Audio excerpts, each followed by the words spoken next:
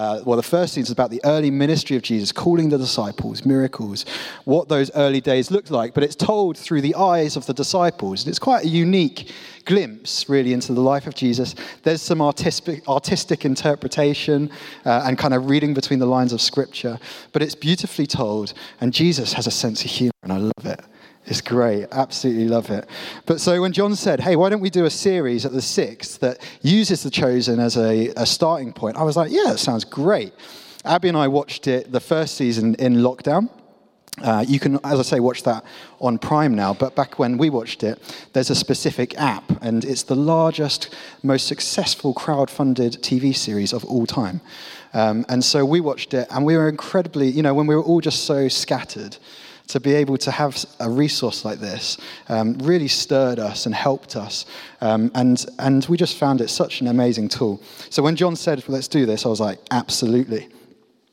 We're not going to be watching the full episodes in our evening services. Although that would make it really easy on preachers, wouldn't it? But we're not going to be doing that. What we'd encourage you to do is either, if you're in a small group, if you're not in a small group, sign up to a small group. My small group on Thursday night, we watched the first episode. And we're introduced to the characters, and we'll look at that in a second. But if you're not in a small group and you'd like to follow along with this, then you can find that on Prime. Watch one episode a week, either before the Sunday service or after, kind of whatever you feel works best for you. Or the app, if you can't afford Prime, there you go. What's that, sorry? Oh, yeah, I don't want to do that. You're right, yeah. We're like the BBC here. I would just say, before we go into this, that there is no substitute for just getting into Scripture, getting into the Word, reading the Gospels, and seeing where the inspiration for the dramatization is pulled from. There's riches to be discovered. And so I'd really encourage you to get into the Gospels, to read, and to gain the life-giving power of the Gospels. This evening, we're going to be looking at episode 1. And we're introduced to the characters of Peter and Andrew, Matthew, Nicodemus, and Mary. And this evening we're going to be focusing specifically in the talk on Mary. Lots to be said about the other characters when you watch the series, but we're going to be focusing on the story of Mary and some of the parallels that she has with the prophet Isaiah. But first, a question. Brian actually said this last week. What is in a name? What is in a name? What does your name stand for? My surname is Tissier, and I think I got this right, but I think it means Thatcher in French. And it said something about kind of what my family did, apparently. And Abby loves to remind me that her maiden name, Chesworth, means brave knight. So the brave knight married the peasant Thatcher. And who got the better end of the stick? I think I did. But ask her. Our names are not just what we are called, but they are how we are remembered. They're how we're known. And it was no different in biblical times either. We've looked at a series, God Has a Name, looking at the name Yahweh, slow to anger, abounding in love. The name David means beloved. Ethan, strong. Gabriel, God is my strength. And this is by far my favorite. Esau means hairy. So he was a man who was known for being hairy. Yeah. Names communicate who we are, and they, in a sense, carry that reputation of who we are. And if you've had the privilege, if you're here this evening, you've had the privilege of having children, then you'll understand that it's a special thing to name someone else, and that responsibility. I can remember we were scratching our heads for hours, what name is going to sum up our daughter and all that we hope she will become, and a prophetic act of naming someone. It's an amazing thing, and it can seemingly all hang on a name. Now hold on to that thought. We're going to watch the first clip from The Chosen. We're going to be introduced to Mary as a child, looking at Isaiah 43. I love that. You are mine, and you are known by name. And that promise that's spoken by God through the prophet Isaiah brings great comfort to Mary in that moment of fear as a child, comfort.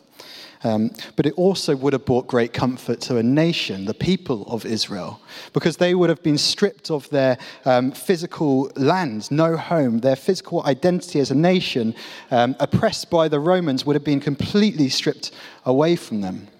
And so for them to know and to remember that God knows them by name was hugely powerful to them. And sometimes things like that can be lost on us, but it's helpful to remember that God knew their name, a great comfort to them.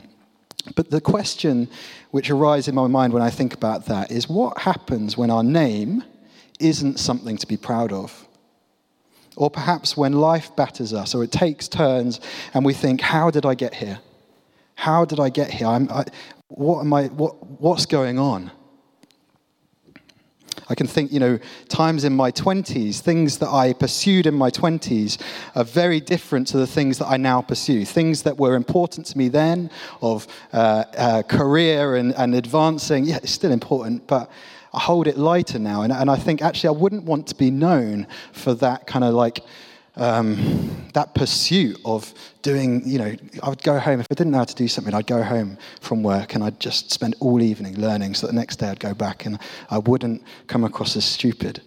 And that was a huge thing, but I hold that lightly now. I'm not about that anymore. Or what happens when we make wrong choices? Perhaps you're here this evening, you feel like your name may not communicate all that you would like it to communicate. We don't know a huge amount about Mary, other than in Luke 8, it says that she was delivered of 7 demons, and that she was with Jesus through his ministry, and that she witnessed the resurrection. It was actually Pope Gregory the Great who put 2 and 2 together, that she was this sinful woman, or a prostitute, who washes the feet of Jesus with perfume in Luke 7. And it was most likely because Mary does the same thing in John 12. There's 2 accounts, and one is of says a sinful woman washed his feet, and another says it was Mary. And some people believe that was one event, some people believe it was 2. Either way, it's safe to say that the fact that she was possessed by 7 demons says that she was not a person of peace, that her life had probably not gone the way that she would have hoped for or expected. As I said, that might be how some of us feel here this evening. Life has taken a turn and you're thinking, how did I get here? Mary's name would have carried a reputation, and others would have looked down on her, despised her, rejected her, and outcasted her, even been fearful of her. And the words that we've just heard there by her father in that clip are from the prophet Isaiah. And that's where I'd love us to just pick up our Bibles. So if you have a Bible with you, great, well done. If not, it's going to come up on the screen behind me. We're going to be reading from Isaiah 6, verses 1 to 8. So let's get into that. In the year that King Uzziah died, let's pause, timestamp, King Uzziah died. This is a thing that happened. It wasn't like just a random metaphor or concept. This was a time-stamped thing. This happened. I saw the Lord seated on a throne. That's important too, because King Uzziah's died, or was going to die. He's presumably ill if he hasn't died already. I saw the king, the Lord, seated on a throne. He's a king. So there's comfort for us in there. If you feel like you don't know where life's going, or you think, who is seated, who's in charge here? God is seated on the throne. I saw the Lord seated on a throne, high and exalted, and the train of his robe filled the temple. Above him were seraphs, that's like angelic beings, each with 6 wings. With 2 wings they covered their faces, with 2 they covered their feet, and with 2 they were flying. And they were calling out to one another, "Holy, holy, holy is the Lord Almighty. The whole earth is full of his glory." Verse 4, at the sound of their voices, the doorposts and threshold shook, and the temple, that's important, was filled with smoke. And this is Isaiah speaking. "Woe to me," I cried, "I am ruined, for I am a man of unclean lips, and I live among a people of unclean lips, and my eyes have seen the King, the Lord Almighty." Then one of the seraphs flew to me with a live coal in his hand, which he had taken with tongs from the altar. That's also important. With it, he touched my mouth and said, "This has touched your lips. Your guilt is taken away and your sin atoned for." That just means to be forgiven. Then I heard the voice of the Lord saying, "Whom shall I send? And who will go for us?" And I said, "Here am I, send me." Holy, holy, holy. He says it not just once, but 3 times. He's really drilling home a point here. It's not just holy is the Lord Almighty. Holy, holy, holy. The whole earth is filled with his glory. God is seated as the king on a throne. And these seraphs, these angelic beings calling out to one another, their voices shaking the temple. There is a magnitude to what is going on. This is no kind of like, I don't know if you've heard this expression before about the pocket God that maybe you bring out when you need a parking space, that sort of thing. God, give me a parking space. This is holy, holy, holy. The king seated on a throne, majestic and terrifying. It would have been scary. It's like, I like to think of that as like the T-Rex from the end of Jurassic Park, when they're kind of thinking, they're surrounded by the velociraptors, and they're thinking, what are we going to do? And in bursts this T-Rex. Now, the whole film, they become completely terrified of this T-Rex bursting in. But at that point, he comes and kind of rips the velociraptors apart, and he kind of saves the day. Bad analogy, but God is terrifying. There is a fear that we experience in the presence of a holy God, the magnitude of the God. But, like that T-Rex, he's on our side. God is seated on a throne. And Isaiah responds, I think, how any of us would in that situation. Woe is me. I am ruined. Isaiah's sin, his failings. He's a preacher, but he still sins. His failings, his inadequacies are painfully visible. And just like Mary, his life to this point has probably not gone to what he might have hoped or planned for. For I am a man of unclean lips, and I live among a people of unclean lips. Do you think that he's talking about the words that he says? I think yes, but in Matthew 12, Jesus talks about this. He says, for the mouth speaks what the heart is full of. In other words, Isaiah's sin is a heart issue. The people that he surrounds himself with, their sin is an issue of a heart. What comes out of his mouth is birthed out of a heart state, a place inside where he is devoting himself to other gods or other idols. And we find ourselves doing the same thing now. Love of money, love of power, all these things. And in the presence of a holy God, I am ruined. A few weeks ago, Abby and I thought that we would paint our daughter's room, her bedroom. And is anyone like really good at DIY here? No? Paul Sloan, okay. I'm just getting a few notes as to who can come do it next time, really. Because it took forever. I mean, we thought, well, let's decorate. We'll paint the walls. It'll be brilliant. We asked her, actually, what colour do you want to paint it? And, of course, she said pink.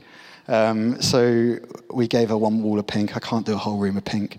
But sorry, I've just total sidetrack. But we thought, well, we'll paint it. The floor was really uneven. There were kind of like dips, laminate flooring that had kind of started to rise up at the joins. And we thought, let's replace that as well. I thought, yeah, that'd be a good kind of task to do. If you ever done that, don't do it. It's just hard work. We had to take the skirting boards off, put the floor down, put the skirting boards back on, paint them. It took weeks. And Noah's sleeping in our room the whole time. That was a nightmare as well. But anyway, we got there, and I was clearing out the stuff. You know, kind of, you can understand something of when God looks at creation in Genesis and he goes, it's good. And you're thinking, I painted this wall, it's good. And we were looking at this wall, and basking in just how pristine the walls were. I loved it. And as I was moving the paint out, I knocked over a broom, and the broom hit the wall, and it put this scratch. Not a big scratch, but this scratch on the wall. And I don't know if you've ever kind of done that. I probably wouldn't have noticed it if it hadn't just been freshly painted. It just would have kind of fallen into the other marks on the wall and would have been totally kind of camouflaged. But all I could see was this mark. All I could see was this tiny little thing. I thought, that is not how it's meant to be. Weeks of work, and it's ruined in a moment. Our sin in the presence of a holy God it's a little bit like that mark. We can't avoid it. We can't pretend like it's not there. That feeling of sheer sorrow that Isaiah experiences and we read about is his journey of discovering the depths of his sin. Painful realization that he is sinful.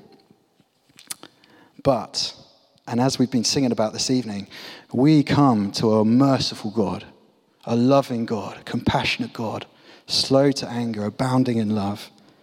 God doesn't leave Isaiah there, just as he doesn't leave us there.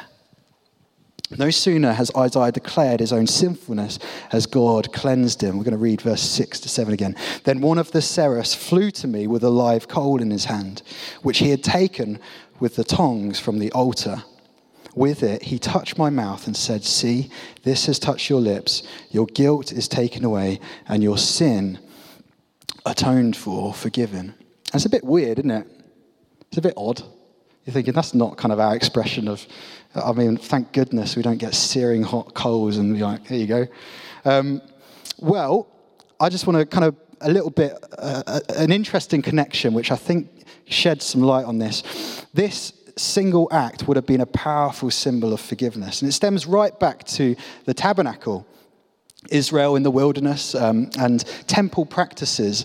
And one of there would have been different altars that the high priest would have kind of used to atone for, or for the sins of Israel, or to symbolize the prayers of the people rising up to God. And one of them was the altar for the burnt offering. And it was normally an unblemished lamb, and it symbolized the forgiveness of wrongdoings. And so remember that Isaiah's vision is in this temple. By this seraph picking up a burning coal from the altar that was for the burnt offering, he is in effect saying, purifying Isaiah of all his wrongdoings. And if anyone sees the connection here, gold star, the lamb that would have been sacrificed as a burnt offering is the same lamb we read about in John 1:29. It says this: the next day John saw Jesus coming towards him and said, "Look, the Lamb of God who takes away the sin of the world." It's beautiful. Love it. It's just incredible. Jesus becomes the way in which we are forgiven of sin. And the blemish on the wall, the unholiness, our unholiness against God's holiness, is covered by his son, Jesus. And so where's Mary in all this? Mary finds herself in a mess. If I watch the episode, you'll see what I mean. Mary finds herself in a mess. Her life, her reputation, her name, it's a mess. She's broken and bruised by life and trauma.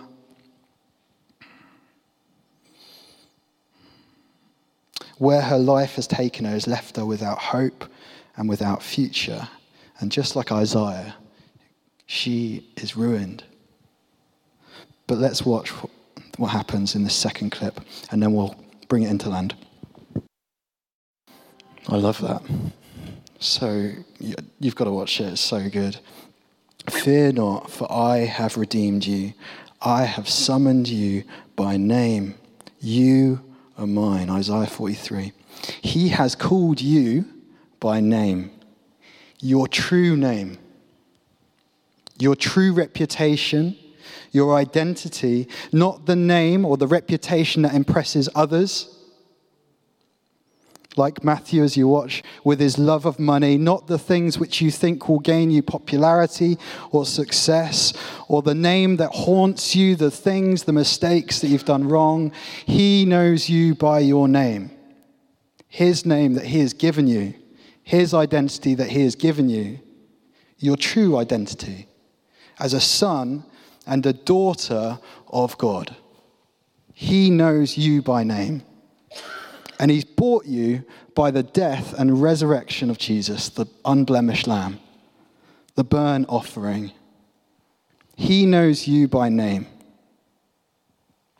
No matter the mess that we find ourselves in, God will always know you by name, and you are his. And the question that we have to ask ourselves at this point is, how will I respond? How will I respond to my sin in the presence of a holy God? Will I fight it? Will I deny it? As Nicodemus, when you watch it, will I try to put on a good show? Or will I surrender it to God? And I just think that scene just gets me every time, because I think just as we've seen, just like Mary, at that point where you think, I am ruined, is when we get to embrace Jesus, when we can fall into his arms. And from there, God sends us. And we go. We go to serve others. It's the incredible truth of Christianity. Broken people serving broken people. Verse 8, whom shall I send, and who will go for us? And Isaiah says, here am I, send me. And he gets sent. There's no what's the word? There's no kind of like rejection from God. I know we can't trust you with this. You need to know the depths of your sin to know just how much you love God.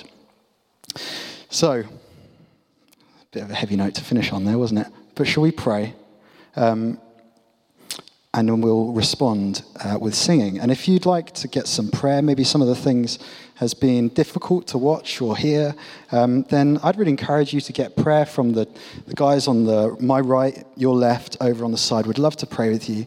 And it's totally confidential, and just chat through and pray with them. Anyway, let's pray.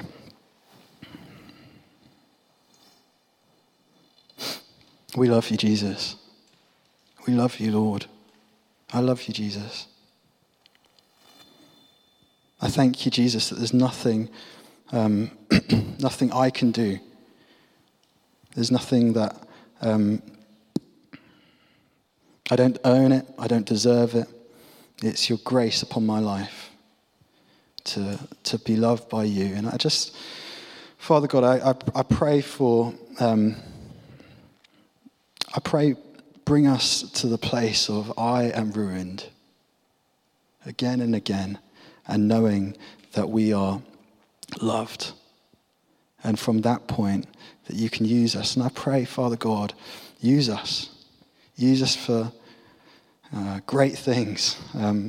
But Father, I pray first, bring us to a place of knowing our dependency upon you every day. We love you, Jesus. Amen.